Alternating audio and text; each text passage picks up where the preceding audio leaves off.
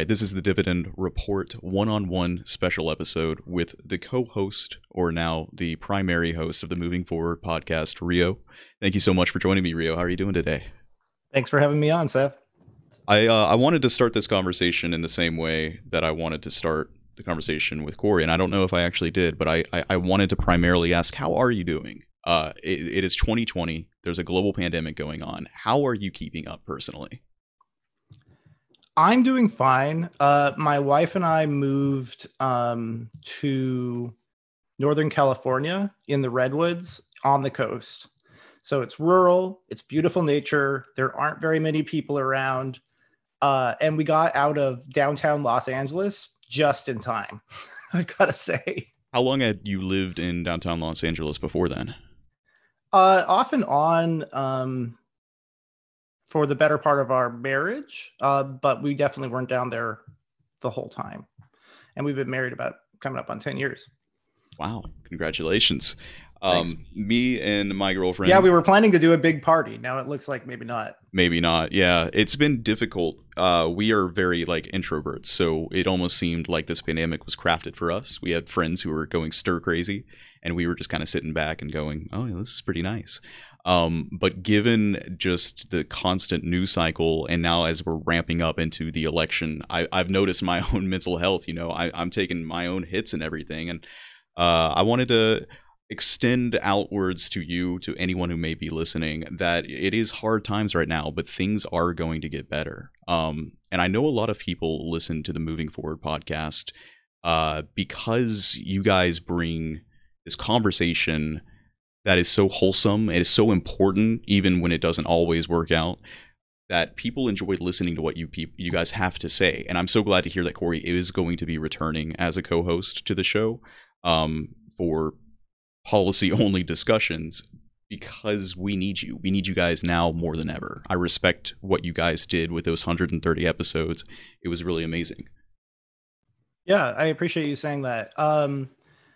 Yes, he's going to be one of what I'm calling recurring guest stars. I co-host is also fine. I mean, basically, for most of those conversations, it's going to be me with one other person who is progressive, or in the case of Chet, a communist, and regardless, people who are significantly to my left. Can I just say, what a power move that the very first episode you come out with after the breakup is featuring a narco-communist, which I love Chet to death, but the way that you just titled it, anarcho-communism, that's a heavy hitter, Yeah, that was actually the second one we did after, but it was the first conversation. It was the first one-on-one conversation after Corey stepping down as co-host that wasn't about the breakup. Mm-hmm, mm-hmm. And everyone's been wanting to talk about it. I listened to your interview with the New Progressive Voice, which was fantastic, by the way. How many people reached out to you both and were like, "Hey, let's mediate this out. Let's talk about this breakup"? Because I know I did. Most of the podcasters that we've had on the podcast have gotten in touch with me. It's given me a little bit of PTSD, honestly, because I've got the I think they call it the savior archetype. I always try to fix relationships that are around me, within my family, within my friends group, and so when I see you guys going through this breakup, I'm just like, oh man, what can I do? I gotta bring the gang back together. Which I know that's not really that's a silly thing, but no, more deeply, you guys were carrying a torch that had this message that we could believe in, that you guys were coming to consensus on hard issues, a progressive voice, a conservative voice, coming together under one banner and moving forward. It almost feels like you guys breaking up, like it's the end of that message. Like, if you guys can't get through it, do we have any hope for the country overall? Yeah, that's the way I look at it too, and it is a little disconcerting. But I think we do, because the running joke is we're not breaking up. Well, we're breaking up, but we're remaining friends with benefits. And I have lots of other friends too who are progressive, who I will have these long conversations with. What I found really beautiful, and it sounds like you agree too, about my conversations with Corey, is that yes, each one of them are pretty long. It's a long form podcast, anywhere from half an hour to 2.5 hours. Some episodes we broke up into multiple parts because they were too long. But more importantly, it was really just one giant conversation over the course of what must have been like 300 hours of airtime. And that doesn't include all the conversations we had off air where we fought and almost broke up every other day sometimes. Something I find amusing is that on Twitter, people have accused us as being fake, right? You know, like, oh, sure, a progressive and a conservative. You guys are both just centrist Democrats. Come on, this is bullshit. You know what I mean? And meanwhile, Corey and I are like, dude, if that were true, this would be so much easier. I feel like those people clearly haven't listened to a single episode you've done, because that's such a weird take. Probably not. So would you say, and I think I asked Corey the same question, that do you guys think that you would have broken up if Andrew Yang had like made it even further? Like, let's say somehow he won the nomination. Do you think that the breakup was inevitable, or was Yang the glue that kept you guys together? Yeah, I agree with Corey about this. I don't think that Yang was the issue. We transitioned post Yang dropping out pretty smoothly. We did it by having some of our favorite guests back on to help us, transition the podcast. So we had Scott Santens back on for the second time right after that. We had Tom from Nerds for Yang, now Nerds for Humanity, back on because we wanted them to help us think about, okay, so how do we keep moving this humanity first movement forward post Andrew Yang's departure?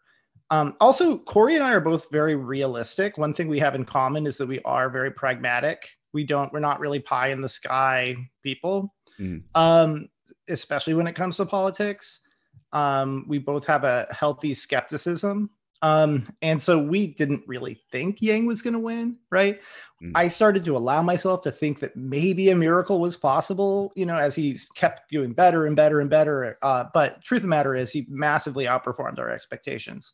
And the main thing he was trying to accomplish and that we were trying to help him accomplish was just to broaden the conversation. And he was 100% successful at that.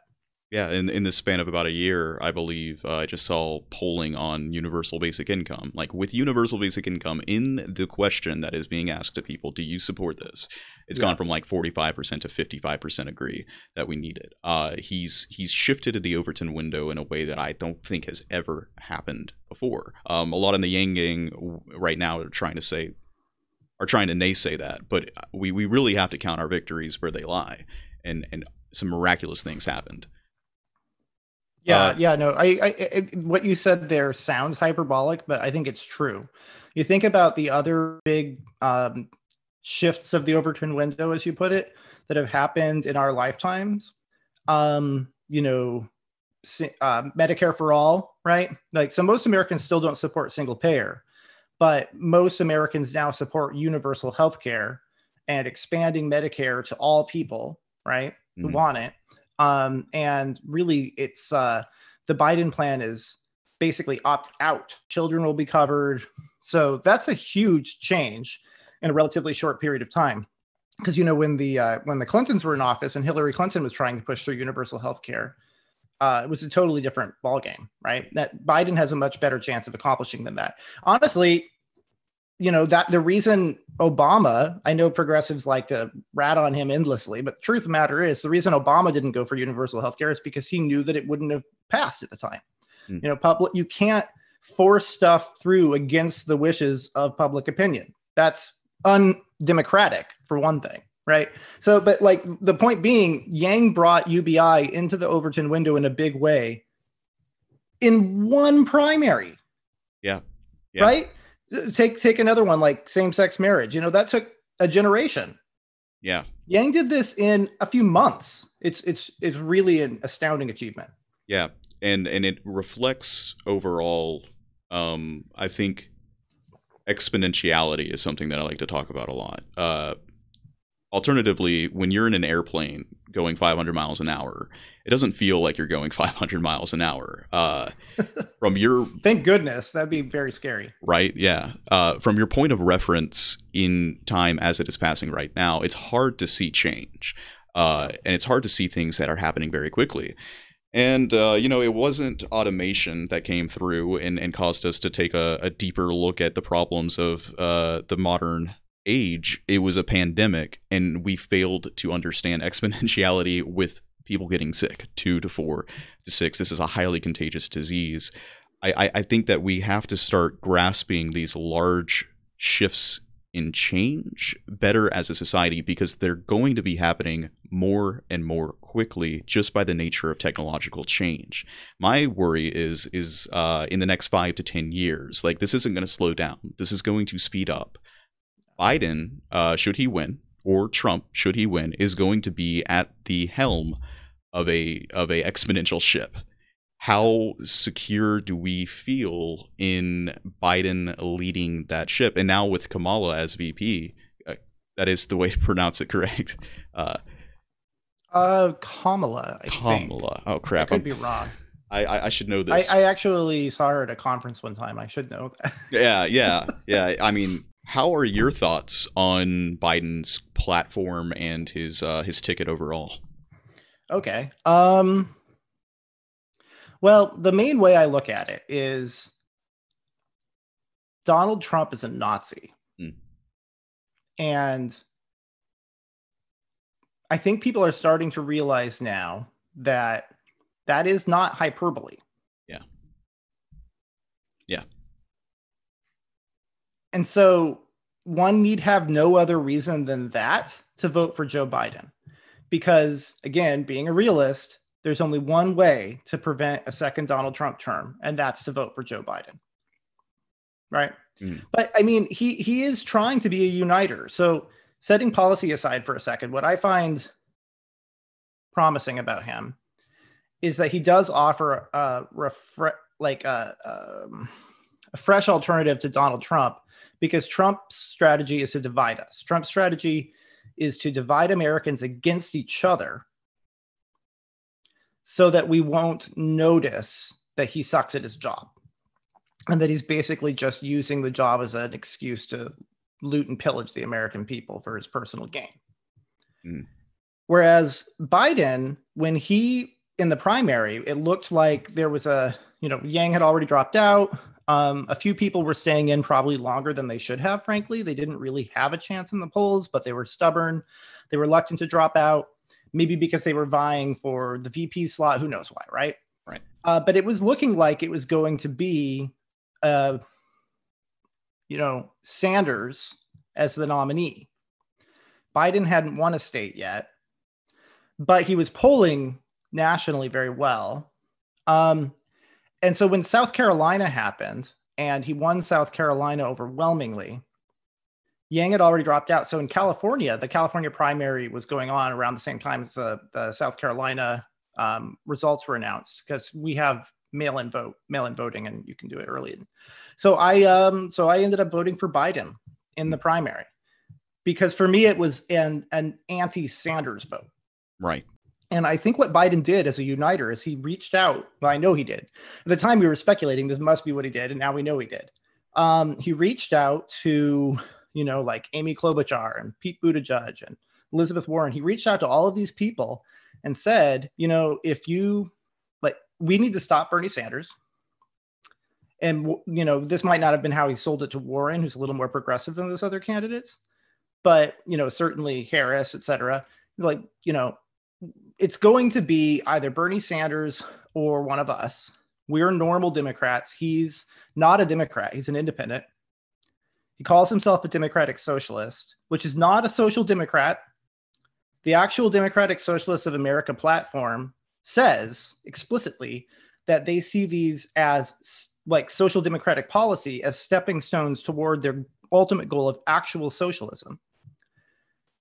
And we don't want Donald Trump to get elected, and Americans don't like socialism. Like, whatever you think about it, we're going to lose if he's the nominee. So we all need to unite behind somebody. And after South Carolina, he had all it took to say, look, it's got to be me, right?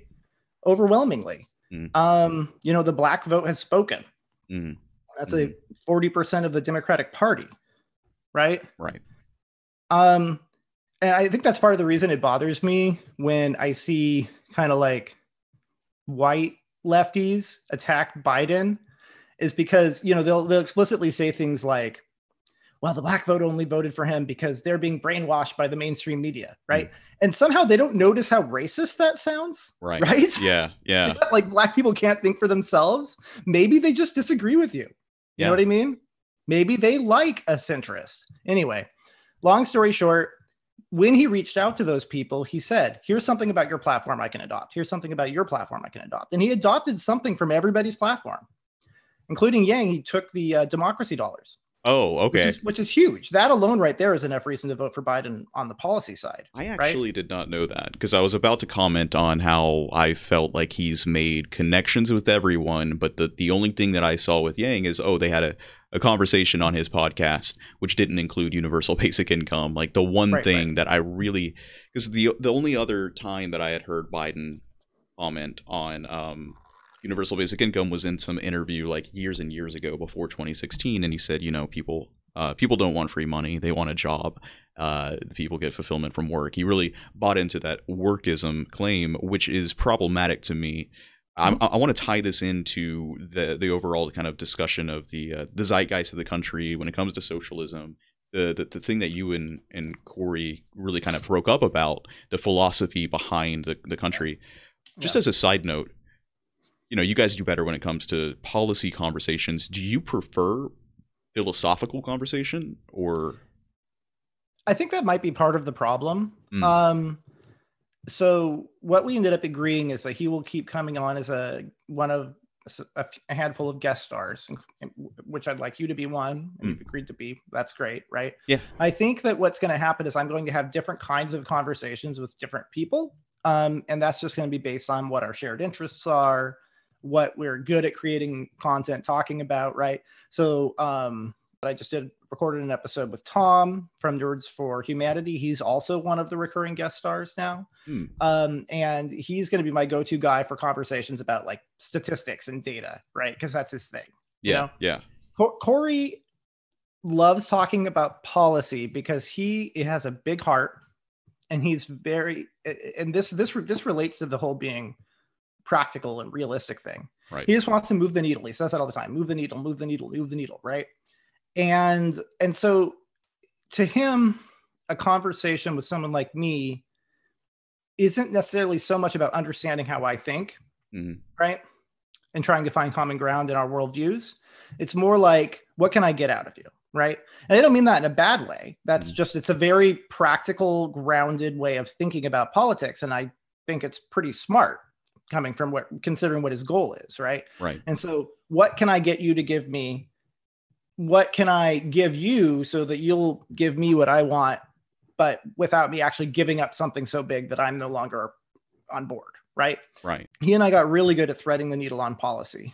But yeah, I think he's less interested in the philosophical stuff. I think he doesn't have a lot of patience for it, especially, and I understand where he's coming from on this, but like with the whole McCarthyism thing and so forth, I can understand how somebody who has had, let's say, less honest or less reasonable or less informed conservatives call him, a socialist. But he said, he brings that up. People call me that. People call me that. Well, that's true, right? But I never called him that. You know what I mean? I reserve that term for people it applies to. Bernie Sanders calls himself a socialist. And, I've also admitted social democracy is the platform that he had, federal jobs guarantee aside, which is rubbing real close up against actual socialism. And it's a little scary, right? But, most of his policies are just standard social democratic policy like you would see in Europe or Canada, right? Right. But that begs the question, then why does he call himself a socialist? And why does he act like it's his full-time job to miseducate the public about what that word means? Right. As an educator myself, that bugs me just on a personal level, because like that part of my day job is just educating people about stuff. Right. And not as a teacher, but through public outreach efforts and so forth. And it's like, no, that is a big deal. You don't want to have a whole generation of people who are ignorant about political science. That alone pisses me off, to be honest. Yeah, it is interesting that his decision to identify himself that way has its own ramifications. I normally look at it as the big problem has been the conservative or right-wing constantly mislabeling. Like, I'm being told now that Kamala Harris is a Marxist, right? That somehow Biden is a puppet for the socialists, and it's like, wow, that is a really hard. Like, they're throwing a Hail Mary, in my opinion, when they go with that. That's part of the especially considering the fact that Donald Trump is left of Joe Biden on trade and foreign policy. Right, exactly. Our inability. It's just bullshit. It's bullshit. I think that there is a utility in getting into the philosophical conversation, and that the United States needs to do it because we are so misinformed.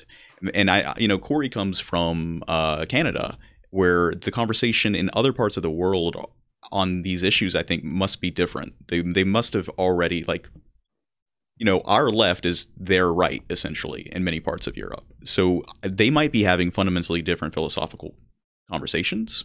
Maybe they're not. Belarus is now undergoing a fascist transition. We are on the doors of fascism ourselves.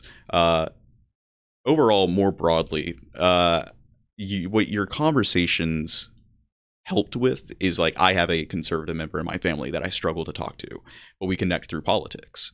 And I wanted to see you guys succeed because it gives me a deeper hope that, I can find consensus within the friend groups, the relationships that I have in my own personal life, and people who are listening to the podcast, if they have a deeper understanding on political ideologies and the actual ways that they work, maybe that's how we can do change. Do you have faith that that's a possibility? Yeah, and I think it is succeeding. I think it's succeeding exponentially, to use your word. Mm-hmm. Right? Because, that conversation with Corey isn't going to stop. It's just going to stay focused on policy, which is what it was focused on to begin with. Right. Mm-hmm. But yes, you asked me, do you like talking about philosophy more? Probably, right. That's just the way that my brain works. And when I look at policy proposals, I immediately start saying, why do they have this and not that? Right. Mm. And I think that's part of where the philosophical disagreement with Corey came in, is because I'm much more comfortable drawing conclusions that he would rather give people the benefit of the doubt about. Right. So, like, for example, Corey thinks that federal jobs guarantee was something that Sanders preferred just because he doesn't understand UBI. Mm. I don't think that's true. I think it's because Sanders is who he says he is. And that, like the Democratic Socialists of America, he sees these as steps towards socialism. And so if your end goal is socialism, the federal jobs guarantee is a great way to go. Right. Right. Or even just on a without going, just looking at social democratic policy, because you have to keep in mind social democracy, right, is a synonym for what political scientists technically call social liberalism. Mm. Liberalism centers individual liberty, includes free markets and capitalism. And at the time when our founders during the Enlightenment were pushing liberalism, it was a radical idea. We were moving away from feudalism and toward a system where regular people could make and keep their own money and invest it and become landowners. That was what? You're going to let peasants have land, right? Mm-hmm. That was a huge deal, right? That's and a little bit of a side. What's even more crazy is that the catalyst for the transition from feudalism to something more reminiscent of what we exists today was the bubonic plague. I spent a long time watching this very fascinating, discussion from I forget which university professor it was, but she did a very good job of outlining how some of the most historic changes that have happened have had disease, pandemics as the catalyst for those change. What are we going through right now? The conversation that you had, I enjoyed it. The one that seemed to be the spark of the breakup, which was basically which boogeyman is scarier, the alt-left? Oh, the alt-left versus alt-right? Right. Yeah, no, to be honest, if I'm being completely frank, I went back and listened to that conversation because I don't necessarily listen to all of our conversations after recording them. But I went back and listened to it because I thought, gosh, was that worse than I thought? Mm-hmm. I mean, I know that Eric's Twitter is a hellscape, right? Yeah. And I noticed Corey mentioned that in his conversation with you. I want to clarify. I didn't tell him not to go to his Twitter. I said, if you go to his Twitter, you're going to see a lot of scary stuff and things that made me want to block him, right? Mm-hmm. And I thought about, I told him this. I didn't say it should be all fine. I said, actually, what I told Corey is, if it doesn't work, if you're not happy with it, we don't have to publish it. Yeah. It's how I got him to agree to it, right? Right. And he decided to publish it. And I'm glad he did, because as you said, you got something out of it. I think the actual conversation that we published itself wasn't all that crazy. Yeah. I think it was a pretty reasonable conversation. And at the end, we all agreed that the alt-right is obviously a bigger threat, right? But that doesn't mean that the alt-left isn't something worth worrying about. Yeah. Yeah. Because I mean, I myself, in the conversations that I had on Moving Forward times before, came equipped with my very, very strong objections to the idea of a federal jobs guarantee, and even today I still hold them, and I expect the day after the inauguration of Biden, should he get in, God save us, hopefully, my immediate concern is going to be that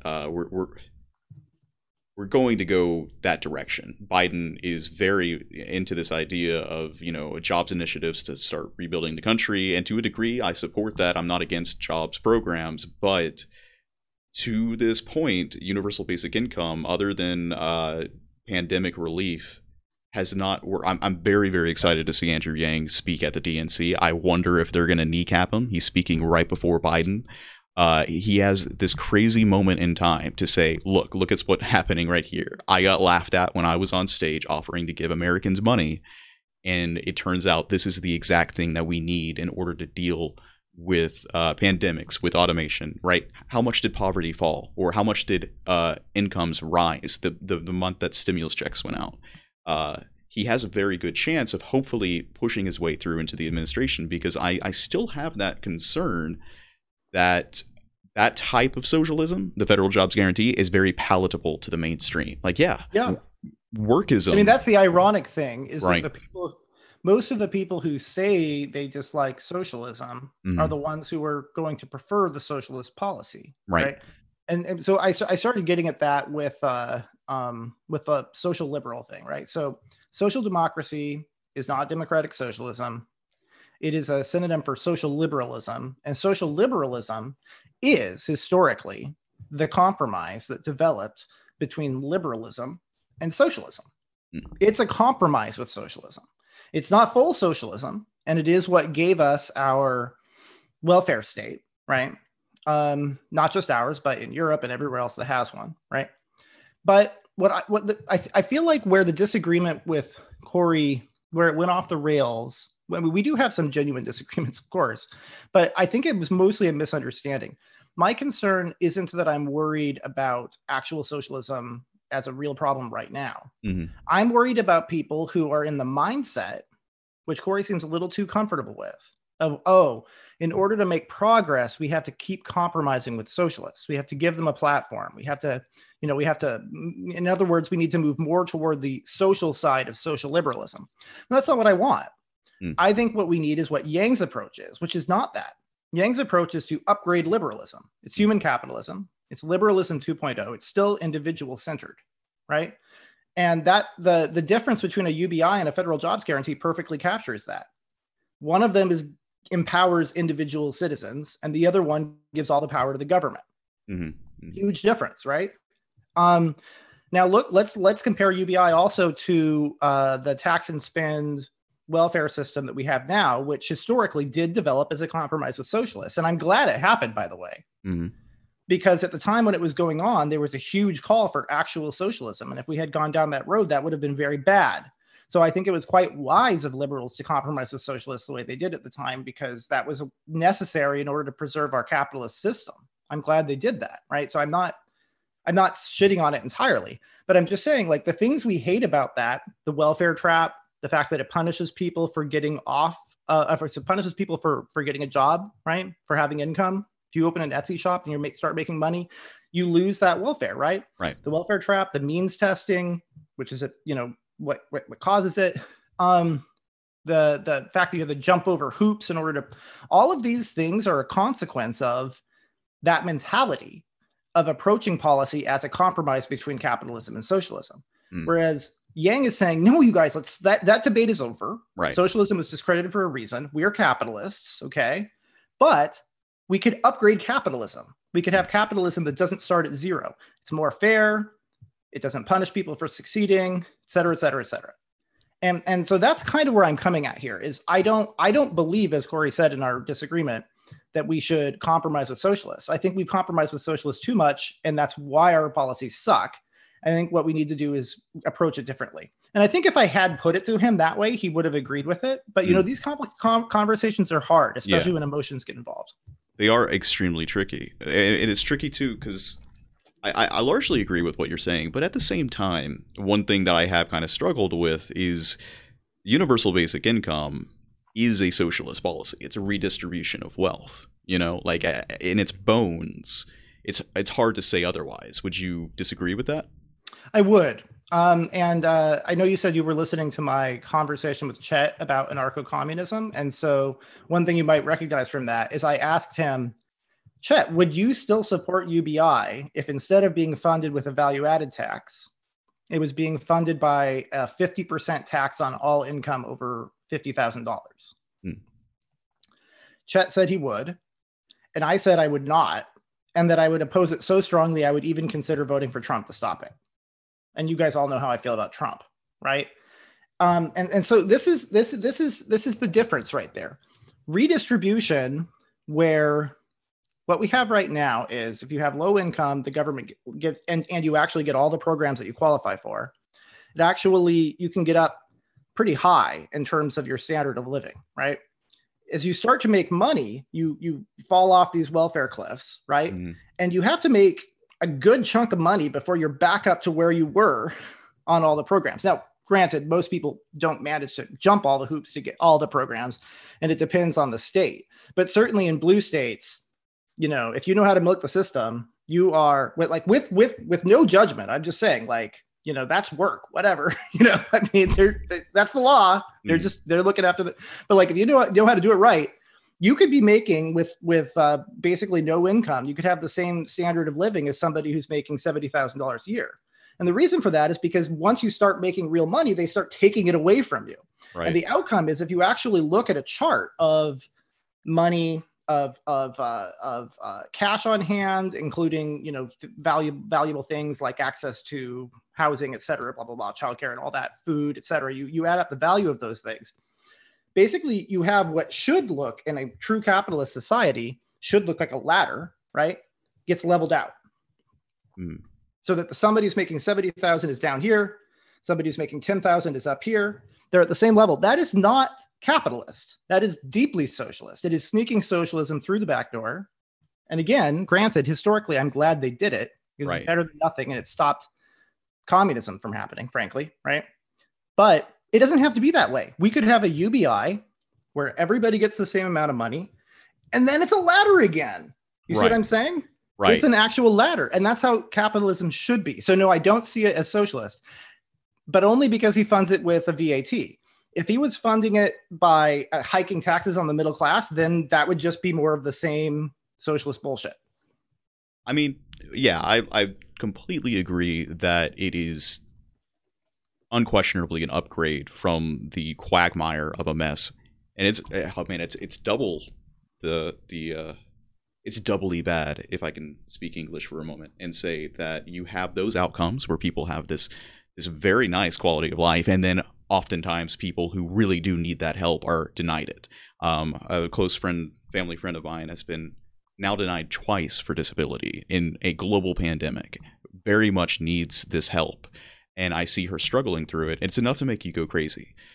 So it is. Yeah. Meanwhile, I know somebody who is literally a millionaire and gets like food stamps. That's that's the other thing too, is when they create these hoops, they don't even work the way they're supposed to. They stop people who actually need it and fail to stop because, you know, people with resources like that, you know, I mean, that's because this couple inherited a house from one of their parents that's worth a lot of money, you know? But, you know, technically their income is whatever it is. And so now they have, like, and you can do it. The actually rich people, it's easier to hide your income than if you work for a living. Right. That's part of the reason why Jeff Bezos pays a lower effective tax rate than I do. Yep. That's nonsense, right? All of these things are the consequence of the old-fashioned American left-wing approach of thinking, well, you have to compromise with socialism. No, you could create let's just embrace the vision of liberalism 2.0 and human capitalism, and we can solve all these problems.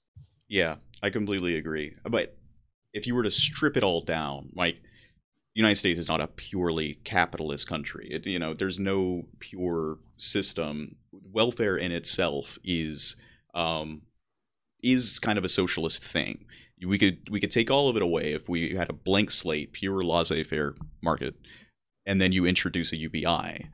That UBI, it's a good form. We would both agree that it's a necessary and proper thing, but there would be people out there that would argue, well, no, we don't need any sort of I guess the libertarian argument, right? Sure. Right. You're No, I think I see what you're saying there. And yeah. I don't quite see it that way, but I understand where you're coming from. If you think of it as, it depends on what you believe the reason for doing the policy is. Mm-hmm. If you think that the reason for doing the policy is because you need to take from rich people to give to poor people, then yeah, that you are thinking in a socialist mindset. Now, granted, again, we're talking about social liberalism, and as you said, all modern economies are mixed economies. They are all social democracies. Honestly, true right-wing policy is deeply unpopular. I know there's also some truth to this, but people who want real left-wing economics, like actual seize the means of production, endlessly bemoan the fact that we have no real left-wing party in the US, thank God, right? But the truth of the matter is we have no real right-wing party either, right? The Republican Party, if anything, has moved left under Trump on trade and foreign policy. And frankly, even on like Social Security and Medicare, he was nominated in part because he was the guy in the primary who said, I'm not going to cut Social Security. Yeah. Right. Maybe he will, maybe he won't, but they elected him in part because that's what they wanted. Republican voters love their Social Security. They love their Medicare. Red states actually take more on average than they contribute in federal taxes. They take more in federal benefits than they contribute in federal taxes. So all those Trump countries in the middle of the state are the welfare queens. Yeah. That's the irony there. It really is. Liberal states with what Corey, well, that was a weird Freudian slip. What Corey referred to as center-right Democrats, which I think in global terms is about accurate, right? Mm-hmm. Blue states like California and New York, run by center-right corporate evil establishment Democrats, those are the ones that are making all the money, that are paying for the welfare of all the people who voted for Donald Trump. Yeah, it's maddening to see how low intelligent. I'm not okay. That's mean, but they don't. Right, well, like it might be mean, but it's also true. Yeah. How do we get to this place where he says we're going to cut payroll taxes and people don't see that as an attack on Social Security? They don't understand the funding mechanism behind Social Security. Well, to be clear, I actually support doing away with payroll taxes, but that's because I want to replace Social Security with an even larger UBI. Social Security for all. You and I are going to have a long time to go into lots of details about things like that. I could talk about my healthcare dividend and my education dividend, which are ideas. I'm trying to apply Yang's approach to completely reforming our entire safety net, so that it's all more liberal. If we're also considering just the fact of technological displacement as a reality, the funding mechanism for Social Security is fundamentally flawed. There's going to be less labor to tax payrolls from. And you're just that's going to stop at some point. So it does make more sense to transfer over to something more like a value-added tax and have circular redistribution. Your distinction. It's also more fair, frankly. There's a cap on payroll taxes. To Bernie Sanders' credit, he wants to get rid of it. So that's actually not a terrible idea if you're going to keep the system sort of necessary. Right.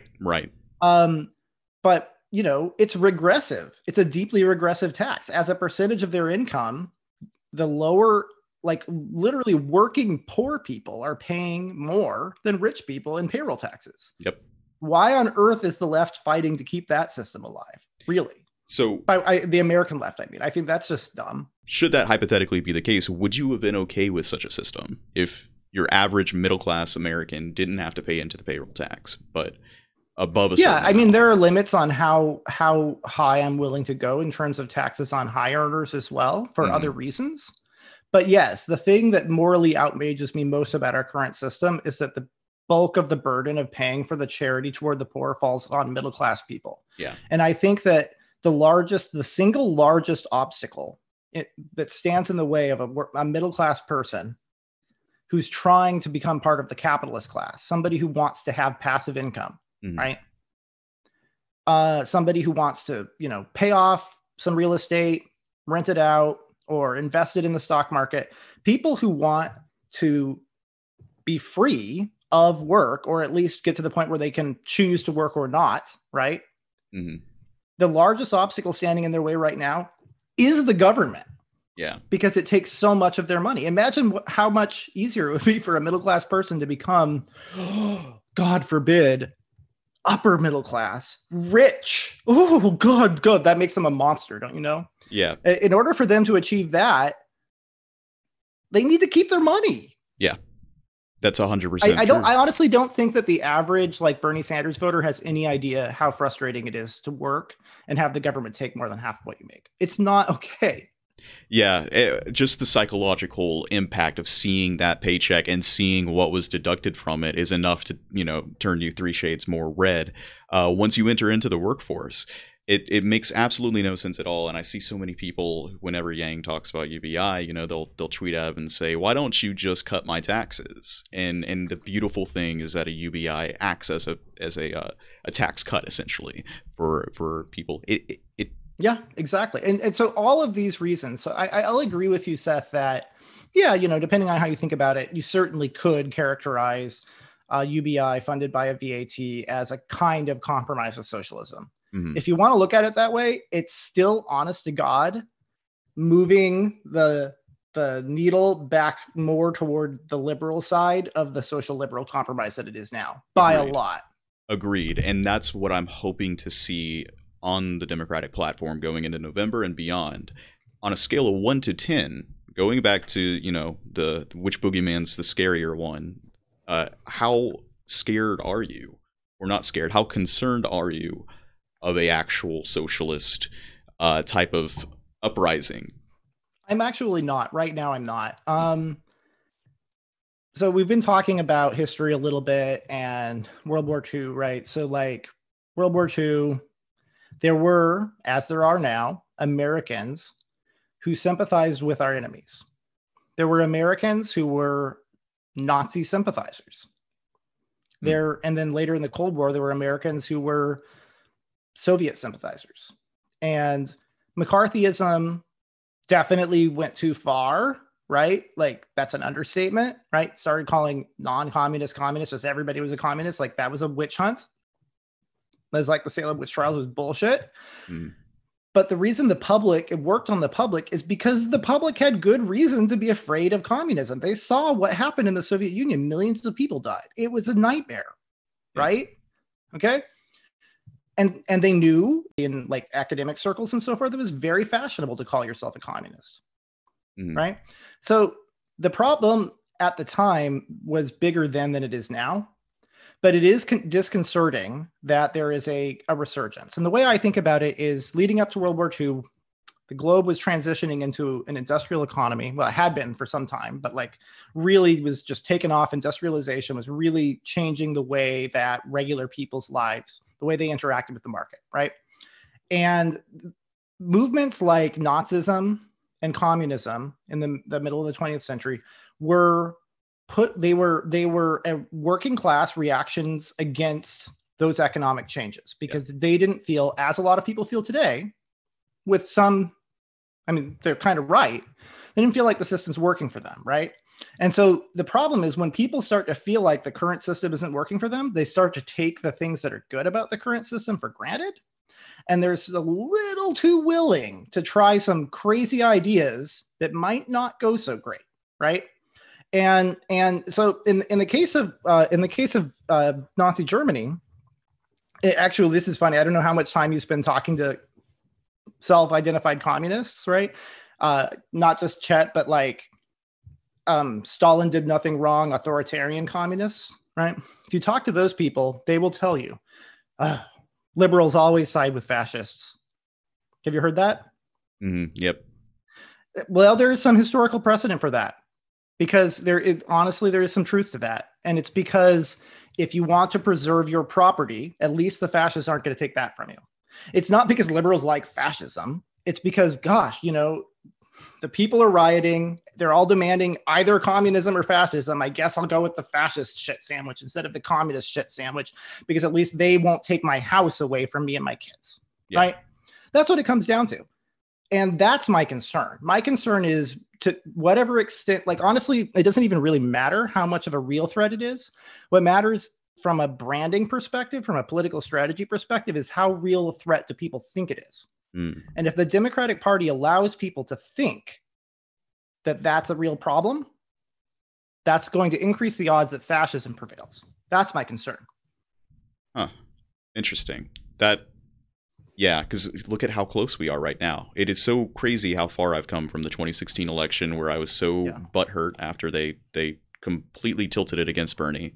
I thought, well, yeah, you know, I'm on when Trump was elected, I called a member who really supported him of my family, and I said, you know, this is your victory. Let's see what happens, because I was so fed up. Let's see what happens. And now I look back at my younger self with horror, absolute horror. I never imagined that we would get this close so fast. But that's how it happens. And man, it is genuinely frightening to see the way this is going to turn out. Like, not only are we dealing with division within the United States, but we did absolutely nothing after 2016 to stop foreign interference, political work. China is campaigning on the behalf of Biden. Russia is campaigning on the behalf of Trump. And we are being fed constant misinformation on social media. And the mainstream media is not helping us whatsoever. Fox is constantly trying to ramp up this idea that Biden is a socialist puppet. It is one hell of a mess that we have wound ourselves up in right now, and your concern right there is kind of apt. Their biggest strength, and that's the tool that they're trying to wield, and you can see that that's Trump's playbook, is we have to really prop this up and see how many Americans we can get behind us for that. Yeah, no, exactly. And it's frustrating because it's such an easy thing to solve. Right. All you have to do is say, I think it could pass in the DNC's policy statements. We are a liberal party. We are not a socialist party. Yep. You know, and just don't allow socialists to run in the party. I don't know why. And you know what's funny about that is, like, AOC, she would still be welcome. All she has to do is stop calling herself a socialist, right? Which is only happening because, despite being a very bright young woman, she's ignorant about political science. She doesn't know what she's talking about. Yeah. You know, that's bottom line. I don't know why the Democratic Party has such a hard time with messaging. I called this back at the start of the pandemic when they suck at politics. Yeah. They're much better at governing than the Republicans, but they suck at getting power. When the CARES Act was released, I was trying to hammer this, you know, screaming in my own echo chamber, like, this is the time for UBI right now. And if we do not do this, it's going to be bad. Look at what happened. We dropped the ball on messaging. They've turned it into this disincentive to work thing. We fell right back into workism. They could still salvage this if they said, all right, you know what? You're right. Paying people more money to sit at home is a disincentive to work. What is not a disincentive to work is letting them have that money whether they work or not. Yes. You know, if you can message them on that end, you can beat them. You can beat them so easily, even though it's not true that people aren't returning to the work because they're choosing the unemployment instead. And there's data to back that up. That doesn't matter. You can beat them with the rhetoric. Because the unemployment is different. The unemployment goes away when you get a job. Exactly. That's the disincentive. The disincentive isn't the money. It's the means testing. Yep. My girlfriend got called back to work. She couldn't say no and like, I like this 600. She had to go back, and now she's making less, and now we're more stressed. Now we're more stretched thin. So I don't know what they're talking Honestly, about. probably better in the long term, though, because you guys would have lost those benefits eventually anyway. Yeah, eventually we would have. It would have been an issue. We were actually able to save a little bit for a few months. Like, our entire livelihood was dramatically changed. It was almost like a little test run of universal basic income. I'm so happy that she could get it because I left the workforce to try my YouTube thing before the pandemic. There was no way I was going to qualify for that unemployment. And yeah, so it really does frustrate me, this messaging issue that the Democrats have, because they are, on one hand, being painted as socialists when they absolutely are not. They just can't seem to get it right. And that's what I really hope that we're able to shift. And that's why Yang needs to be much louder. He needs to have a platform. And it's absurd that it took so much effort from the Yang Gang to get him to the convention in the first place. It's difficult. I mean, honestly, it's difficult to know exactly what was going on behind the scenes there. I'd be curious to ask Yang that. He might, not want to say. Yeah. Right. I mean, the truth of the matter is, parties need to be able to have closed door conversations about strategy, right? Yeah. You can't have it all out in the open because that's how you lose. Like when Hillary Clinton had made that notorious statement about you have to have a public like image and a private image. Yeah. People blew that all out of proportion. It's kind of remarkable to think about the fact that and Obama's tan suit were the big scandals that people were used to worry about, right? Can you imagine? Wouldn't it be lovely if we could go back to that? Yeah. Right. Yeah. Wouldn't it be lovely if we could go back to Mitt Romney privately saying that, there are certain people who are never going to vote for me because I'm a Republican and, they like are takers and not makers. Like, okay, I understand why that offends some people, and it offended enough Republican voters that he lost. Right. Yeah. But that, again, Mitt Romney voted to impeach Trump because Trump is a traitor. Right. Right. People who think it couldn't get worse than it was before and that everything was corrupt and all the elites were bad and we're already in a banana republic. The danger of buying into that mentality is it becomes a self-fulfilling prophecy because much like you said about crying wolf about socialism, right? Yes, I agree. Mm-hmm. Republicans crying wolf and calling Obama a socialist, which is absurd. He would be considered center-right in Europe, right? Mm-hmm. Okay. Calling Obama a socialist, crying wolf about that, means that when a real socialist comes along, we don't recognize it. And that's the same thing that the populist left has done to empower Trump, right? Because they called Obama a fascist. Yeah. I mean, just like, I'm sorry, there is something to horseshoe theory. I'm not saying it's a perfect model. There is no perfect model. All models exist just to, look at the world through a certain prism, but there is something to looking at it that way sometimes. As we're accelerating so drastically with these ideologies and these labels and everything, I really do think UBI is the answer for so many of our problems, not by itself, and there are effects that we'll have to wait some time to see. But I do have a deeper concern, and this is what I wanted to cover with you today, is because I heard you say on another episode of Moving Forward that you weren't convinced that UBI was going to be as big of a thing. I'm just no, I think what you're getting at is I said something like it will result in their IQ going up a standard deviation, which is nothing to scoff at, right? But it won't necessarily make them better people. I think some people have bad values, right?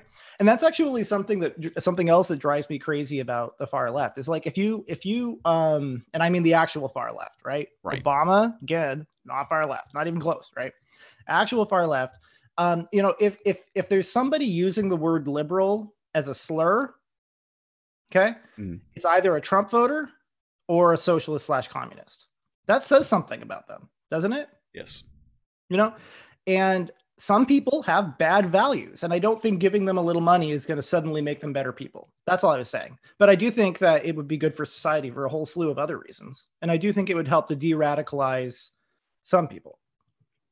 Because I can't help but sit back and think, part of what's so difficult about my show, like when you reached out to me to ask to be a recurring co-host, I initially thought that I was going to reject it for a variety of reasons, but one of them was, other than what I've done with Corey, I was gone for about 4 months after Yang dropped out. Like all of my energy, I couldn't make anything. It was just gone. And really, this is not what I am driven to do, talk about politics all day long, and it can harm the relationships with the people around me because I can't talk about anything else because I'm just so focused on this. Much like the end goal of capitalism to me is to escape capitalism, the end goal of political, getting into the meat and bones of the system is to fix it, have something that's working, and then get my mind off onto something else.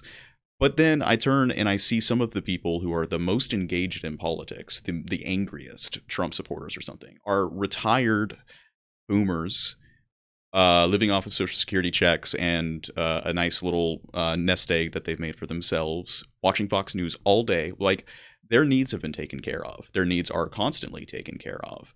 They have not shifted into a more empathetic or generally less divided mentality. So I'm worried that my idea of like, how do we fix the division in the country, will a UBI actually solve that specific problem? What are your thoughts on that?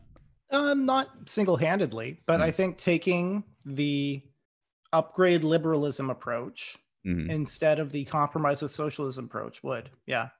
I think that there is a certain percentage of the population, including me, that is scared enough of socialism that if you really push us and if you allow the U.S. Overton window, if you think of it like a circle instead of a line, right?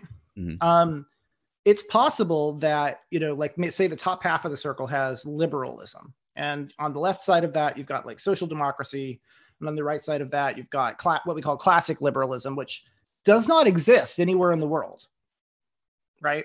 Because just to be clear, the big boogeyman of the far right doesn't exist, and fascism is not that. Okay, what fascism is it's a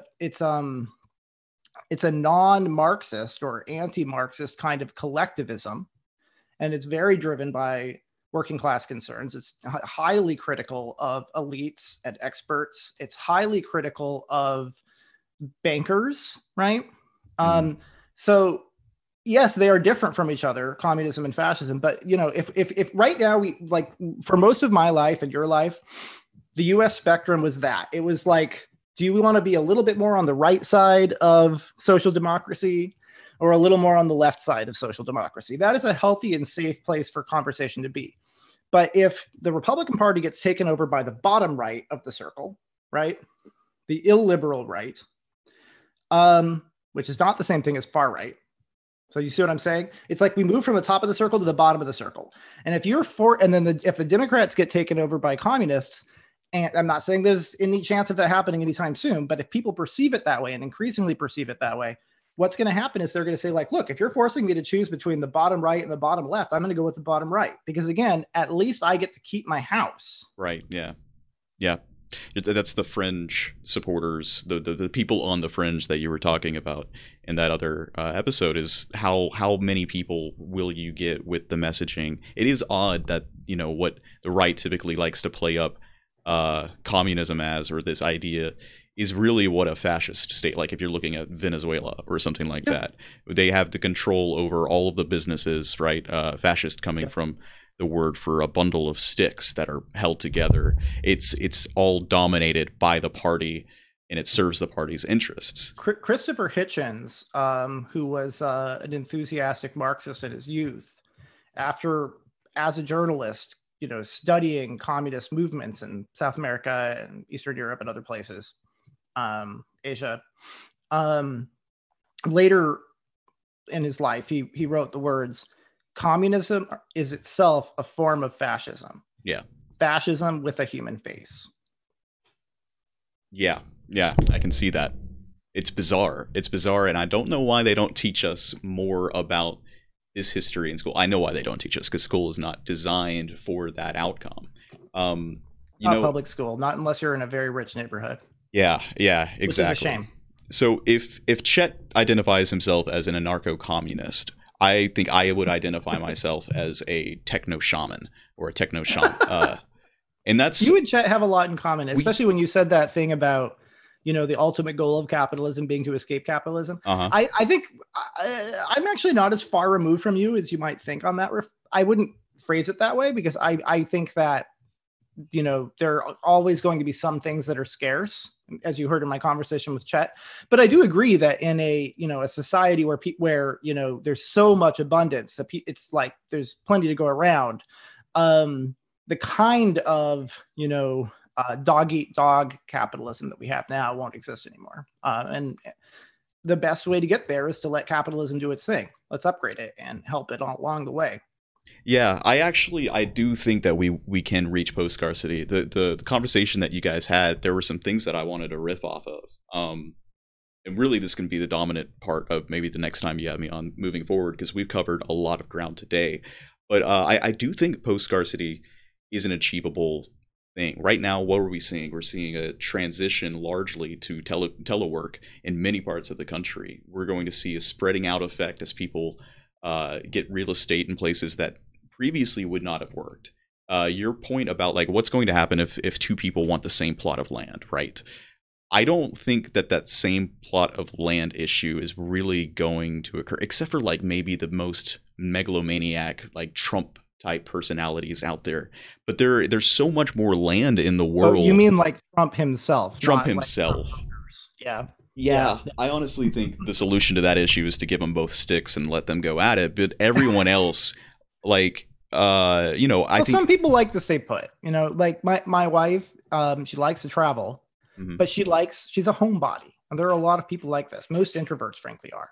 There's a space where they feel comfortable. So we're talking about maybe half of the population, the human beings who are just wired. Nomadic lifestyle isn't going to suit them.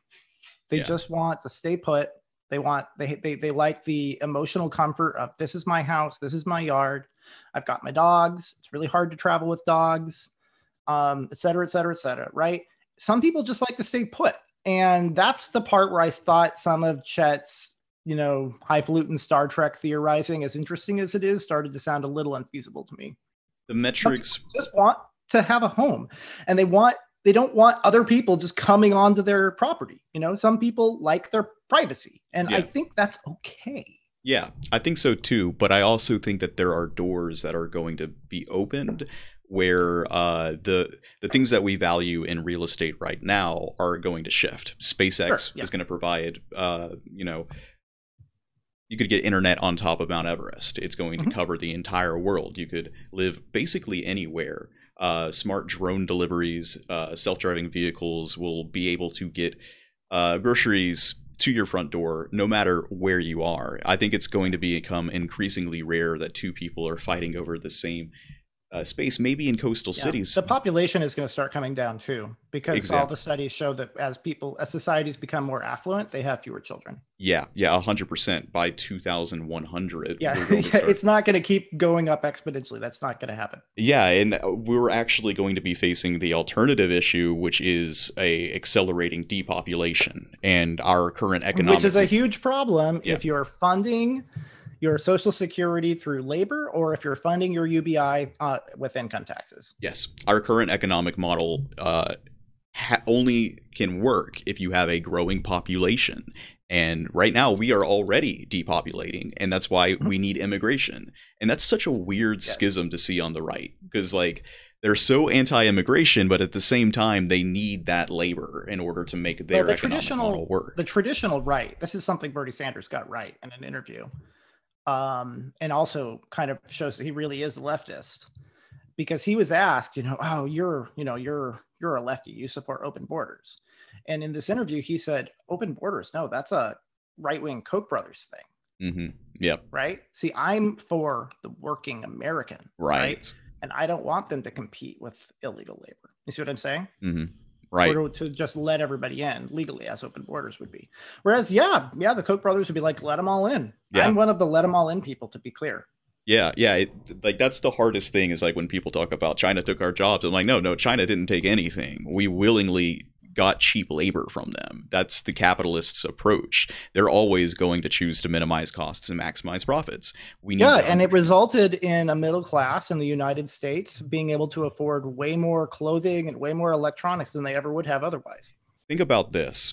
Where would we be in society right now if globalization occurred and we said, all right, yeah, go get your cheap labor, but we're going to tax 10% of what you have and put it directly into a universal basic income?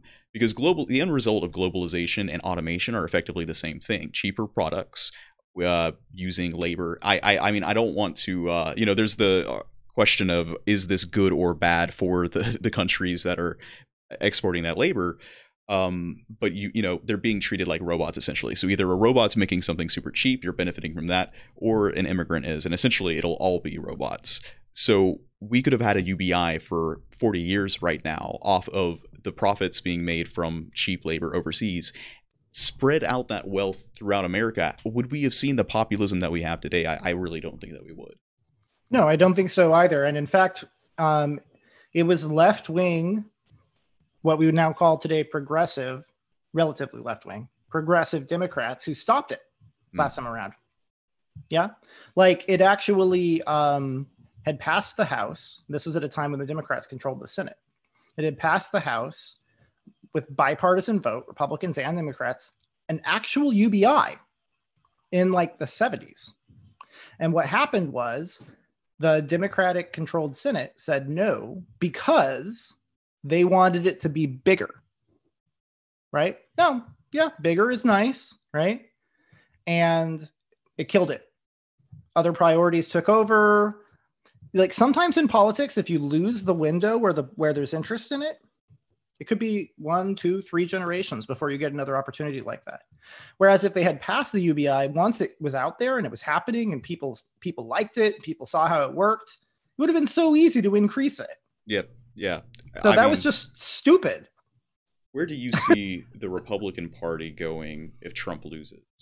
Oh Lord, that's a big conversation. Yeah. There are a few things that I want to make sure I address from your conversation with Corey. Yeah. Because we're going to kind of put these as like a back-to-back, I don't know, twin conversations or something like that. But I'll answer your question about the Republican Party, and then I want to make sure we get to that before we wrap up. Yeah. So go ahead. What's your question exactly? Well, you know what? I expect that you'll have me on again as a co-host, and I mean, just go ahead and ask it. It's fine. Let's just get it over. Because I had this crazy thought just now. What if Republicans platformed a UBI after they got defeated in September? Like, what if we do tilt towards federal jobs guarantee? Things get a little bit worse and everything. How do the Republicans salvage their party in a meaningful way, given the change that is going to happen in the next 10 years? The face of the country is going to be entirely different. Could they win with the UBI? So, part of the reason that I want the Republicans to lose big in this election is because I believe that it's not healthy for our country to have one party rule. Mm-hmm. I think people who think that, all the country's problems will be solved if just the Democrats never win another election, or all the country's problems will be solved if Republicans never win another election. That is nonsense, right? Because power does corrupt. And you have to have that back and forward. You have to have a viable party to push back against the extremes of the other party. That is a healthy, good thing. So I want the Republicans to lose big in this election so that the party learns a lesson and says, that Trumpism thing, we were worried that it was going to blow up in our faces. It's why we didn't it's why, Republican elites opposed Trump's candidacy in the primary in the first place. Turns out we were right about that. So lesson learned, let's not do that again. Right. What I would like to see the Republicans do if Trump loses is I would like to see them moderate on social issues, because that's what's alienating voters on the coasts. There are lots of economically right-wing people in California, Oregon, Washington, the whole East Coast, but they are not bigots. Yeah. Right. And it's not politically correct to say this, but all the data suggests the better educated somebody is, the less unapologetically racist and sexist and homophobic they are likely to be. Not that there aren't some rich bigots. There are, right? It's not about money. It's about education. Yeah. And younger generations have a different kind of education than older generations. So cantankerous old guys could be the worst, right? But generally speaking, more highly educated people we would consider elites of society, the top 10%, 10 or 20%, they're more liberal, right? In the classic sense, they have more money, so they tend to be economically somewhat right-wing. Not that they're heartless, right? But, economically right-wing arguments appeal to those people, but the social issues turn them off. So if the Republicans would just get out of the business of pandering to racist, sexist, homophobic pieces of shit, they could start winning on the coasts and then we would have a real debate about economics and Yeah. get past, like there are certain things that neither party should take seriously. And if you're motivated because you hate brown people or gays, like I think both parties should tell them to just like sit down and shut the fuck up, because this is America and we are a liberal democracy with a constitution that respects people as individuals, and you don't get to put all the Jews in an oven just because you want to. Yeah, exactly. 100%. And so many of those conversations, like take abortion, for instance. I'm like, I think both sides can agree that we do not want more abortion. But you're not going to solve the abortion problem by making it illegal. Why do people have abortions? Ask that question. I could not afford a child right now. Well, how many places in the Bible does it say not to have an abortion versus how many places in the Bible does it say to give away your wealth to the poor? Right. Yeah. Right. I mean, I don't have that problem because I'm not a Christian. Mm. Right. But it's pretty easy to see that, the so-called Christian right, which is a ridiculous term for a number of reasons, but the Christians who vote Republican, clearly haven't read their own Bible. Mm-hmm. Yeah, exactly. And that's why I think I'm of myself as a techno shaman, because technology will solve these issues, not politics. We can lower the amount of abortions that happen through access to contraceptions, increased technological advancement to the point, sex education. Right. And and I think it makes sense to have limitations on late-term abortions. Like there, it's much like with gun control. I support the Second Amendment. There are things you can do to reduce gun violence and still respect the rights of regular people to own guns, right? Yeah. There are things you can do to reduce abortions and still respect the rights of a woman to decide whether or not to get a medical procedure. Right. And I would honestly reconsider my stance on having a child if I had a basic financial security, basic safety net like universal basic income. So hopefully in the future, we will see the Republican Party candidates coming forward with platforms like that saying, yeah, we don't want abortion, but we have to go at this from the correct direction. Start getting the votes. What would happen is they would start getting the votes of Latinos and start getting the votes of Black people. Right. They'd get the votes of educated white people, which are fleeing the Trumpster fire right now like crazy, right? Mm-hmm. It's a flaming Trumpster fire. Anyway, all right. So I wanted to get to a couple of those things from your conversation with Corey. I guess I have an advantage because I got to hear his first. Yes, yeah. But all right. So a couple of things. One thing he said is, and I want to let you kind of riff on this too. I don't want this to be a lecture, of course. But in each case, so I took a few notes. He said that he doesn't think that I care about his concerns at all. Do you remember that? Yeah, that was strong. What do you think? Do you think that's true? From listening to our conversations, is that the impression that I gave you? Honest answer.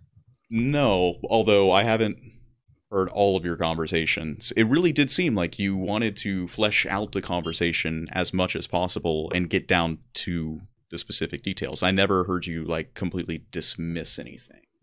Okay, by the way, feel free to be... I don't see this as a competition, so I'm not trying to score any points here. I just want an honest answer, right? Well, the point of this episode and this one-on-one was that I wanted to try and come out on the other end with some better understanding of exactly what happened. So that's the part of the conversation I wanted to make sure we get to. Yeah. So let's table those other fascinating conversations for one of our dozens of other topics in the future. Absolutely. Let's get to this stuff. This is, I think right now is the time to process it. 100%. So when you said that you don't, okay, yeah, I do care about his concerns, right? Mm. I might be tempted to say he doesn't care about mine, but I know that's not true. I think that the problem is we struggle to understand each other because we speak different languages. We come from different perspectives, right? It was interesting to hear you say that. I'm trying to understand his concern. To this day, I still don't fully understand it. So maybe you can help me. What do you think his concern was? Or maybe we can save that for the end after I get through my notes. But I think we should get to that. When I spoke with him, we both kind of agreed on the really pressing matter at this point is but you both agreed on that as well. You both came to the solution of saying fascism's terrible. This is the problem to solve immediately. It may just be that he does not have this isn't I don't know, because you said something when you were talking with Chet, how it almost felt like you were being gaslit. And if you didn't know But that I also Corey, know that wasn't the case, right? you What know I that it think is wasn't the interesting is case. that, like, I know it wasn't the case. Yeah. Mhm. But like, that is interesting though, right? Because I think part of the reason why I'm such an asshole on Twitter, right? And I'm so much nicer in one-on-one conversations on the podcast is because everybody is more of an asshole on Twitter. Twitter sucks, Yeah. right? Yeah. And if I was talking to a stranger, especially a stranger with an anonymous name, right? Like, you know, Mhm. on Twitter, and they told me what Corey told me, that there's absolutely no problem with socialism in the Democratic Party. They have absolutely no influence. And then 3 breaths later, I want to give more influence to people who call themselves socialists in the Democratic Party. I would be like, okay, this is clearly a troll or something, right? This is not somebody who's having an honest conversation with me. And the reason I brought that up is not to make Corey look bad. It's because I was just reflecting on, wow, I wonder how many times that's happened on Twitter. And I was actually talking to a perfectly reasonable, nice person like Corey. Right. And I assumed that they were intentionally gaslighting me. Right.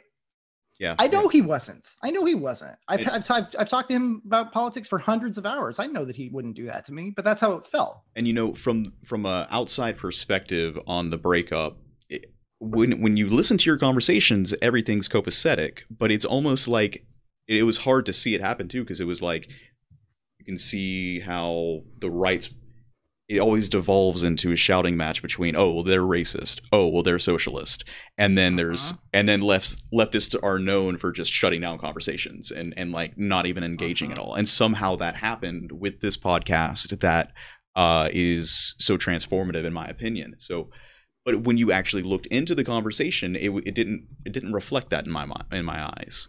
Yeah, I honestly think, and I'm pretty sure Corey would agree with this if you ask him.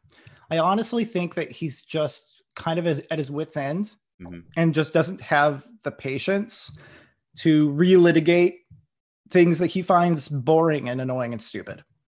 Right? He just thinks he thinks the socialism thing is such a red herring that he just doesn't have any patience for it. Right?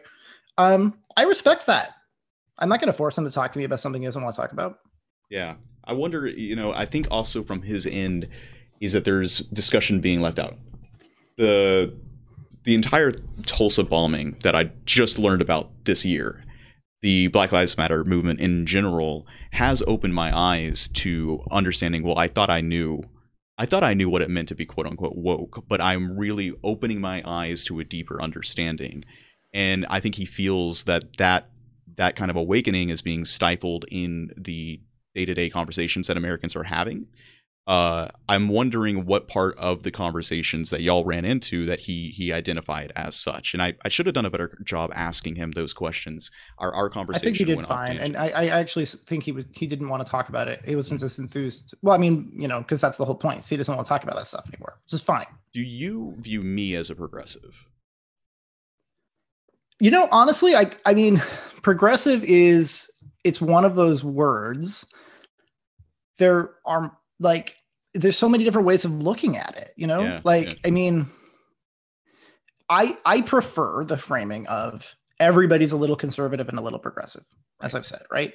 In some ways, I'm progressive. Okay.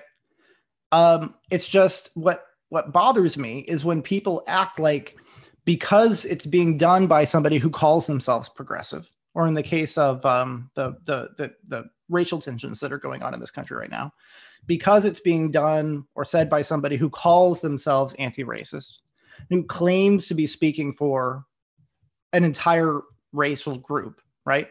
That it must be good. And if you have any concerns about the possible negative side effects of that, it could only be because you were a racist bigot, right?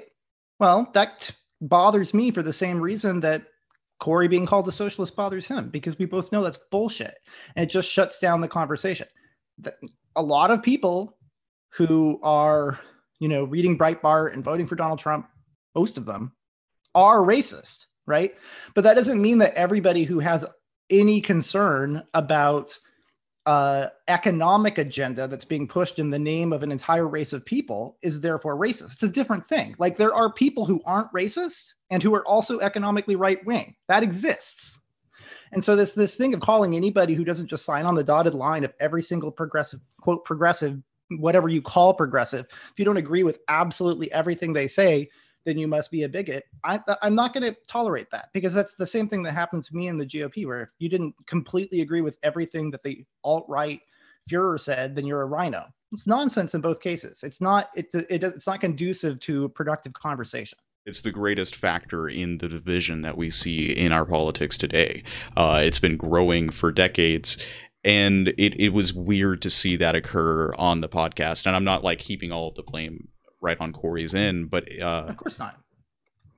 Like, we were both trying our best. We were making a good faith effort. I learned more about racism in America over the past few months than I had ever. And like that shows a failure on the left's side to communicate properly and shutting down conversations and everything like that. What would be the better way of, first, how do we stop this from happening broadly outside of the Moving Forward podcast going into November? Or are we just doomed to have that happen? Well, I think within the podcast, we just keep having conversations like this to demonstrate that they are possible. And because, everybody who listens to it grows and learns from it. And then hopefully that impacts the conversations they have with other people, et cetera. Right. A lot of people who listen to Moving Forward have their own podcasts. Right. And so if we influence the way other podcasters talk about it, now we're reaching an exponentially larger group of people. Yeah. What we say on there really does matter. Eric was I would say outside the podcast, people need to have more conversations like this. Yeah. And when again, I like, as far as I know, that Eric guy on the alt left versus alt right podcast, he might be racist. Right. Right. But I didn't hear him say anything to me that clearly was. Right. So actually I wanted to get to a couple of those things. So like the fake Democrat thing. No, like there are a lot of people who are what the American left used to be just 10 years ago, right? Who are turned off by what they perceive, to whatever extent it may or may not be true, but what they perceive as a radical, right, movement within the Democratic Party to turn it into something they no longer support. Okay. That's a real kind of person. And especially in blue states where the Republican Party isn't really an option, that disagreement manifests itself in Democratic primaries where you have relatively right wing and relatively left wing, all socially progressive, right? But economically, some are more conservative than others, right? That's where that plays itself out. And that's a real thing. And I know Corey didn't mean to dismiss that unfairly, but I think his own life experience living in red states and swing states, he just hasn't seen that. But that's a real thing in blue states. I want to go on that point. Life experiences. You guys talked a little bit about this. You're a conservative in California, which Northern California is more conservative than Southern California, right? Mm-hmm. Yeah. Okay. How much of your lived experiences really dictate your perception of this problem? Like, because for me, my first election that I voted in was 2016. I don't really have those types of experiences. I keep forgetting you're such a baby. yeah, I know. I'm not trying to like discredit myself. But I focus more on the philosophy of workism and things of that nature. Mm-hmm. When it comes down to the nitty gritty political ideologies, you guys have a lot more experience. He's been working in Pasco County Democratic circles, so like he's seen it up front and personal. What about your experience? Yeah, it's just a totally different ballgame, right? And like I said, I do nonprofit work, and so I go to conferences, and I go to places where there are whole conferences run by people who are significantly to the left of the Democratic Party, right? Okay. In that environment, people who are more centrist or moderate or lean a little right, like I do economically, are going to like respond negatively to some of that stuff. And they're going to react against it. And they're going to say, I actually don't think that the party ought to go that direction. Do you think the size of America, we're so diverse, like we could talk about, all right, how have socialist uprisings occurred, the fears that we could have. Could it happen in America, really? Sure. Do you truly believe it? I mean, if you had asked me 20 years ago whether it could happen, I would have said yes. but I would have been more like, yeah, theoretically it's possible. Mm. We're watching National Socialism happen right now in America. Right. True. So yeah, it is happening. You know, it's not the workers of the world unite Marxist kind. It's the, you know, evil Jewish bankers are taking over and destroying the livelihoods of good, honest, you know, salt of the earth, working class Germans version. Mm. It's still terrifying, and it's happening. So of course the other kind could happen here.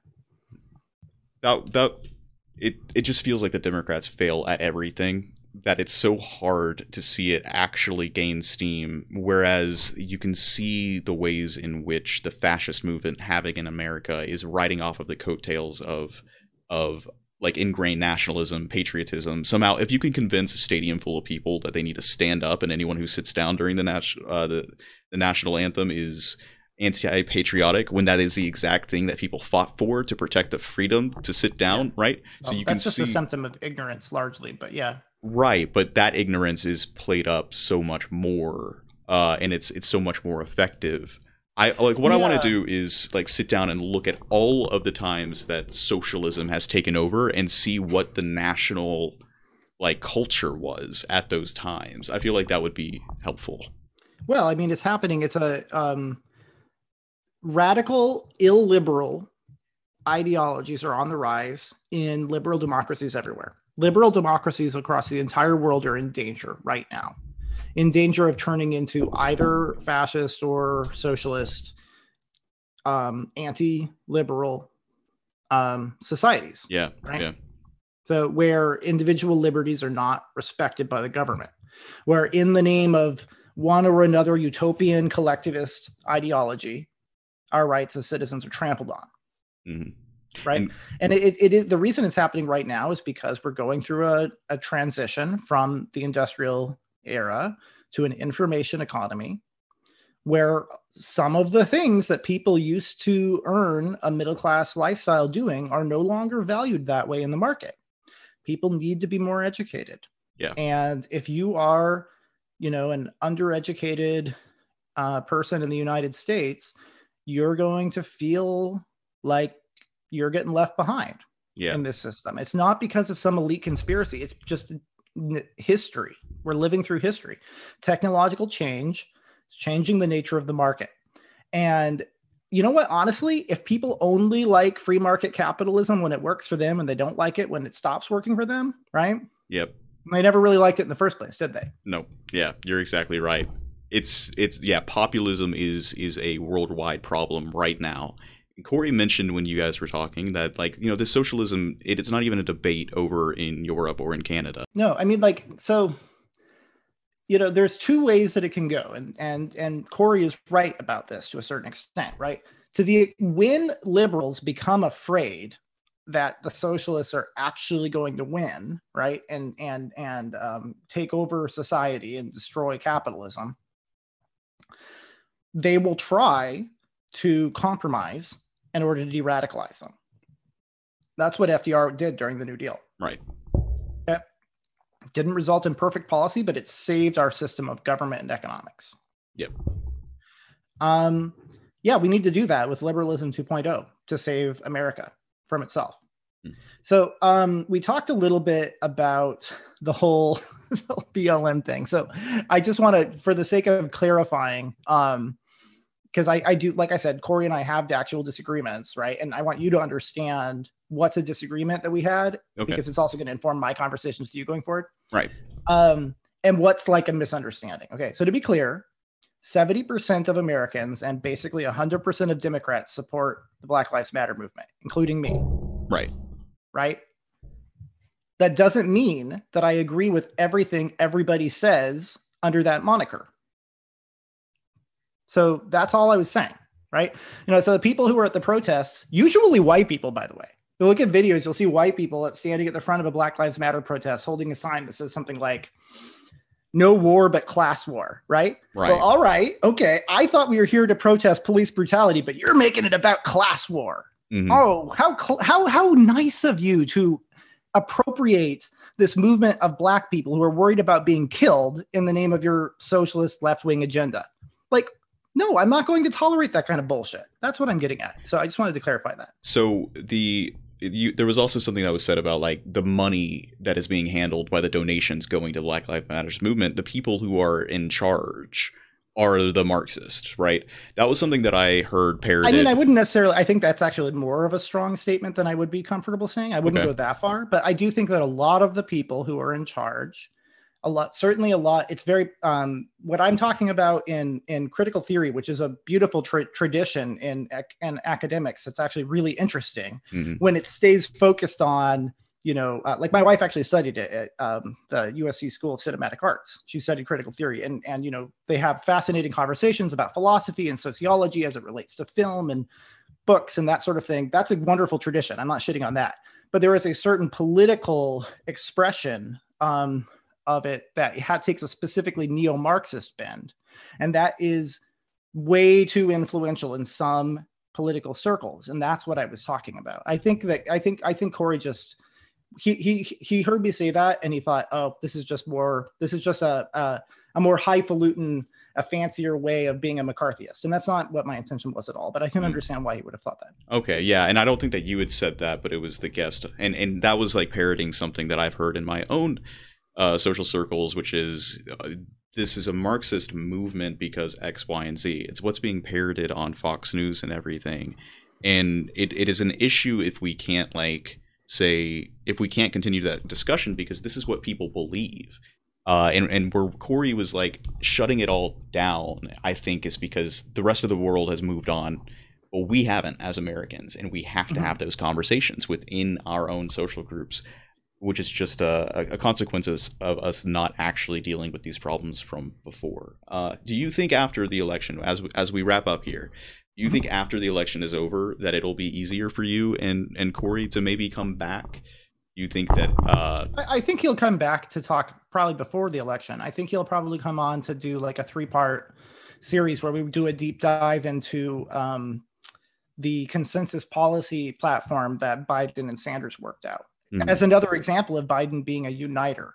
Okay. I'm looking forward to those discussions. I really, really am. And I wanted to thank you so much for allowing me to sit down with you and have this one-on-one conversation. As I try to salvage the Moving Forward podcast, it makes me so sad, but I am happy that you are pressing forward, because I can tell, this means something to you, and it means something to the people who listen to the podcast too. And I honestly think that what you've chosen to do with these different progressive voices, it's going to work. I hope it will, at least. Are you not concerned that you're going to drive yourself crazy? Because you're not going to have other conservatives on. You made that a point. Well, I mean, it occurs to me for the first time ever right now that I may have had an advantage over Corey the whole time we were doing that, because I actually clearly have a lot more experience talking with highly informed and well-educated progressives than he does talking to conservatives like me. Right. So I think that's not no fault of his own. That's just the nature of our different lives, right? That I've just been in those circles and he hasn't. I did want to clarify a few more things before we totally wrap up.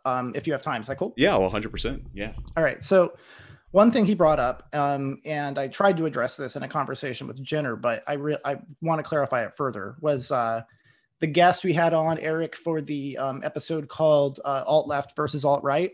One of the pieces of evidence the Corey used for Eric being racist, which again, granted, he might be, right, was that he talked about this 1619 thing. Did you heard that conversation, right? Yeah, and I will say that the day after, I heard on NPR a promotion for a series called 1619, talking about, this is a reanalysis of American history that we're going to be discussing. So just on face value, the problem is I didn't look at his Twitter page, Oh, yeah, no. I mean, I was deeply offended by lots of things on his Twitter page, but it wasn't because he's ever said anything that was obviously explicitly racist, right? What kind of things? Can you give an example? It's because I addressed it in the conversation with him, but okay. This idea that we should be more worried about the alt-left than the alt-right, I just find that on its face not true, right? Mm-hmm. And ultimately he admitted it wasn't true. Mm-hmm. But in Eric's defense, he said, I'm worried that the Republican Party is going to lose and it's going to cease to exist in its current form. And then the real fight will be like liberalism versus Marxism. And I think he's right about that. Right. So, like there's a Black intellectual named Coleman Hughes who was on Quillette's podcast and also on Sam Harris's podcast. And what he said was he took issue not with the whole project, right? But with the, actually like it is a pretty core part of it. And in fact, it informs its name. Apparently, it's called the 1619 Project because they consider the real foundation of America to be the day that the first slave was brought over here and sold. And it's reframing it. So it's not 1776. America really began in 1619 because ultimately it's from its beginning was always and forever about racism and slavery. And so Coleman Hughes, his problem was that he felt like it was very heavy-handed. That the claim that the Revolutionary War was only fought entirely because we wanted to keep slaves. It wasn't because we wanted to have a democracy. Basically, the Revolutionary War was just as much about slavery as the Civil War, which is certainly a pretty contentious historical claim. And so basically, like the thing that a lot of people are reacting against it is they're not necessarily motivated by racism. They could think that racism is bad and slavery is bad, but that slandering the entire foundation of the United States and making it all about that bad thing is missing the big picture. It's not actually taking the for example, not every single American revolutionary was racist. Lots of people supported freeing the slaves at that time, right? The Constitution almost wasn't ratified for that reason. And in the end, it ended up being a compromise and it wasn't perfect. That's, but thank God it happened anyway, right? Otherwise it might've gone the route of UBI in the 70s. So, it's that it's anti-American. That's the problem. Anti-racism is good. Anti-American is bad. That's a distinction that I think is worth mentioning. That's a weird and a hard conversation to have. Like, how do you criticize? So from like a Breitbart article, what is the concern? Like the concern is that it's anti-American. Breitbart is fascist alt-right bullshit. Don't read Breitbart. Right. But like coming from Corey's objection to him bringing up this question, like, because me personally, I think we need to come more to terms with a better understanding of where we came from, because our lack of ability to do that has led to a lot of the problems that we're dealing with now. What would Corey's concern be about him bringing that up, do you think? Because again, and I don't mean to be mean to Corey in saying this, in his own experience, which everybody's experience is limited, he's only seen that brought up in the context of like Breitbart or Donald Trump. And so of course he's going to be like, well, that's nonsense. I've only heard Breitbart or Donald Trump. But again, Sam Harris, who's a liberal, and Quillette, which is not Breitbart, right? Right. Okay. Have also had issues with it. So the idea that only far like extreme alt-right people have criticized it isn't true. Yeah. Do you think that there would be value in having a conversation with someone who was racist, right? In trying to is that, how far do we go to try and find consensus, you think? Well, Corey, actually, that was one of the things I wanted to address, because Corey brought up the editorial control thing, right? And I actually agree with him about that. I think that editorial control is incredibly important. And I don't invite someone on the podcast without taking it very seriously. And of course, I'm not going to necessarily draw the line in exactly the same place that you would or Corey would, because we're different people, right? But I definitely believe in drawing the line somewhere. I think that there are some people that are just not worth platforming. So another example of so anyway, Eric I brought on because I wanted to have a conversation about what the American left used to be just a decade ago, and how a lot of those people are reacting negatively to the radical, what they perceive as a radical shift within the party. That's what I wanted to talk about. I didn't want to talk about the race stuff. That was it's not a positive. It's not a I mean, it's a healthy thing to talk about sometimes, but it's not a pleasant thing to talk about. No, yeah, absolutely. But yeah, no, I mean, I definitely draw the line somewhere. And so like another example that Corey used was that my friend Matt, and I use the word friend in air quotes at this point. I've known him since we were kids. He's a hardcore Trump supporter. Corey didn't like that I called him a smart Republican because he said he was just a dime store Republican. You remember that? again, I didn't bring him on because I just want to platform endlessly Trump supporters, right? Literally was the only one that I think we've had two. One of them was like a Trumper for Yang or something like that, right? Right. But we've had very, very few Trump supporters on, right? For a podcast that's trying to be post-partisan, right?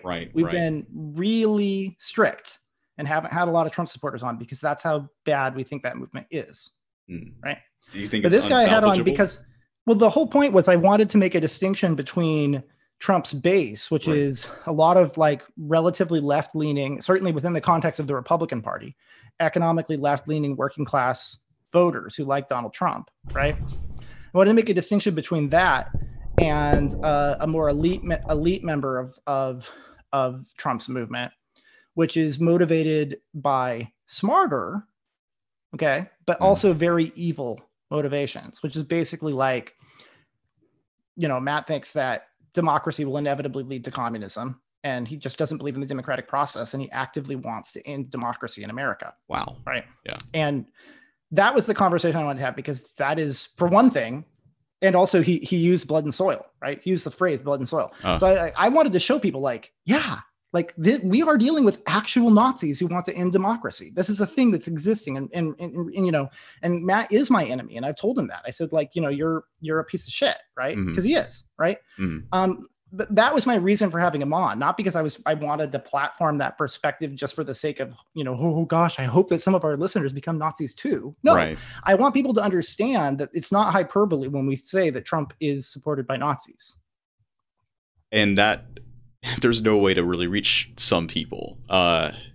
That's so, because you don't want that to be the case.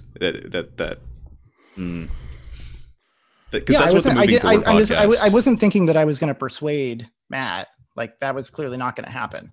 I wanted to make sure our listeners understood his perspective, precisely because it is so dangerous. You think that they did?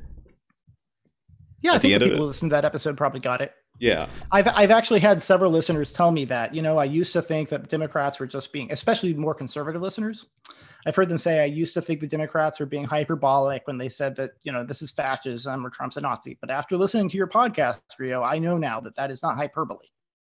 So yes, I think we made the point. Okay. I think that's, give me just one moment to process. I know it's scary as fuck, right? Yeah, no, everything just left my train of thought here. I wanted to thank everyone so much for listening through me today, because I normally talk a little faster. I'm a little more energetic and everything, but I wanted to make sure to get this out while I wouldn't sell yourself short. Fresh. I think you've done a great job, and I've appreciated all of your input and your questions. All right, so in my final statement, my closing, and then you can close out yourself and ask me any additional questions you have if you have any. It's totally up to you. But basically, the last thing that I wanted to address from Corey's conversation with you was what he called the Never Trump Republicans Faustian bargain. Right. And I think that is really getting to the heart of an actual disagreement. And I just want to say, if you listen to the 130 episodes, and you've listened to a lot of them, it's clear that I've always said that I thought that was a Faustian bargain. I've always opposed it. I always thought it would be much better to make an honest argument for economically right-wing policy, as opposed to trying to distract people with, wedge issues that are explicitly race baiting, et cetera. It's not good, right? That's not a good thing. And it did blow up in the party's face exactly like I thought it would, right? And also keep in mind, Republicans in California are nothing like Trump Republicans. But they are, too many of them, failing to stand up to him, even though they disagree with him. And that is because of partisanship and because of fear of being primaried. And that is seriously, they're traitors, every last one of them. So Republicans in California. Out. Yeah, but it's not because they agree with Trump about anything. Like, they don't, right? Or in New York, right? Like a Republican in California and New York is like it's basically a Democrat, frankly. Under no circumstances at all will they ever vote for Biden. Oh yeah, no, lots of them will. Absolutely. Oh, okay. Okay. Yeah, no, that I think, I was saying in like Republicans in the House or in the Senate, right? Right. In blue states are much more liberal than the hardcore Trump supporting Republicans. And that the reason they're voting, the reason they didn't vote to oust Trump was purely about self-serving politics. It's not because of their actual value system. It was a betrayal of their actual value system. It feels like our this experiment for democracy is failing, and it failed throughout this presidency. Their failure to actually. Yeah. So I just wanted to clarify. I always opposed it. I still oppose it. I am not, to be clear, I am not advocating for the Democrats to start using that same kind of strategy that backfired on the Republicans. I don't want that at all. At all. Okay. As far as I'm concerned, every racist piece of shit can fuck off. We don't need their vote. I don't want them. That's not where I'm coming from. But I am worried about alienating liberals. Okay. I'm worried about standing up for liberal values against its enemies on the far left and the alt-right. That's where I'm coming from. Gotcha. And it's, and I feel like that's what got lost in translation. Yeah. No, I think it's a good concern to have. Do you share the concern that I have that if Biden gets in and doesn't do anything significant, that we'll have a resurgence from the worst qualities of the right that we see right now? I think even if he does, the left will never be happy. Yeah. I think we both. I mean, just look at the way they shit all over Obama's legacy right now. I mean, it's just shameful, frankly. I find it despicable. Yeah. Moving forward, we're going to really have to find ways to have these hard conversations, or else problems are going to have. So, I commend you for what you're doing. And I think I'm looking very forward to seeing what is to come from the Moving Forward podcast after this. Thank you for agreeing to be one of our recurring co-hosts / guest stars, whatever term you prefer. I really look forward to having lots of conversations with you. We touched on all kinds of things we can talk about for the next 130 episodes. I want to do a deep dive into the notion of techno-shamanism on the next discussion, so all of our listeners can be very excited for that discussion.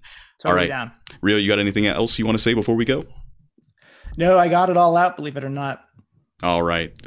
Wait, really quick. When did it change from taco to gumbo?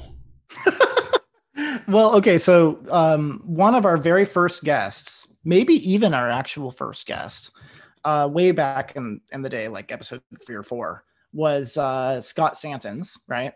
And Scott came up with Andrew Yang as our taco.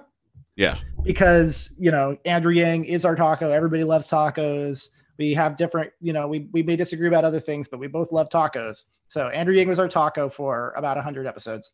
And then once Andrew Yang dropped out, we had Scott Santons on again. And this was not intentional. This was not by design. It just happened organically. And he said, it can't really be a taco anymore because, he's dropped out. He can't really be our taco. But, a gumbo has all these different ingredients, and you still, you could be, one part of the gumbo, and you can keep your individuality, but together you make this yummy, tasty thing. Right. And so moving forward is like gumbo. Moving forward is our gumbo. And so that's what we replaced the taco with. It was because of Yang dropping out. But in both cases, it was 100% Scott Santons' idea. It was not something that Corey and I thought of. Is that why Chet's handle is Utopian Taco? Or probably just a happy coincidence? Poor guy, that handle doesn't work anymore. I feel for him. All right. Or maybe not. I don't actually. I did never ask him why. Maybe he just also really likes tacos. It might be a really cool coincidence. Well, in that case, I've got family down in New Orleans, and I love me a good bowl of gumbo. So yeah, Andrew Yang is our gumbo. Is that fair to say? Yeah. Moving forward is our gumbo, and Andrew Yang is part of that. He's the spice in the gumbo. I love it. And with that, we'll sign off. Thank you guys so much for listening.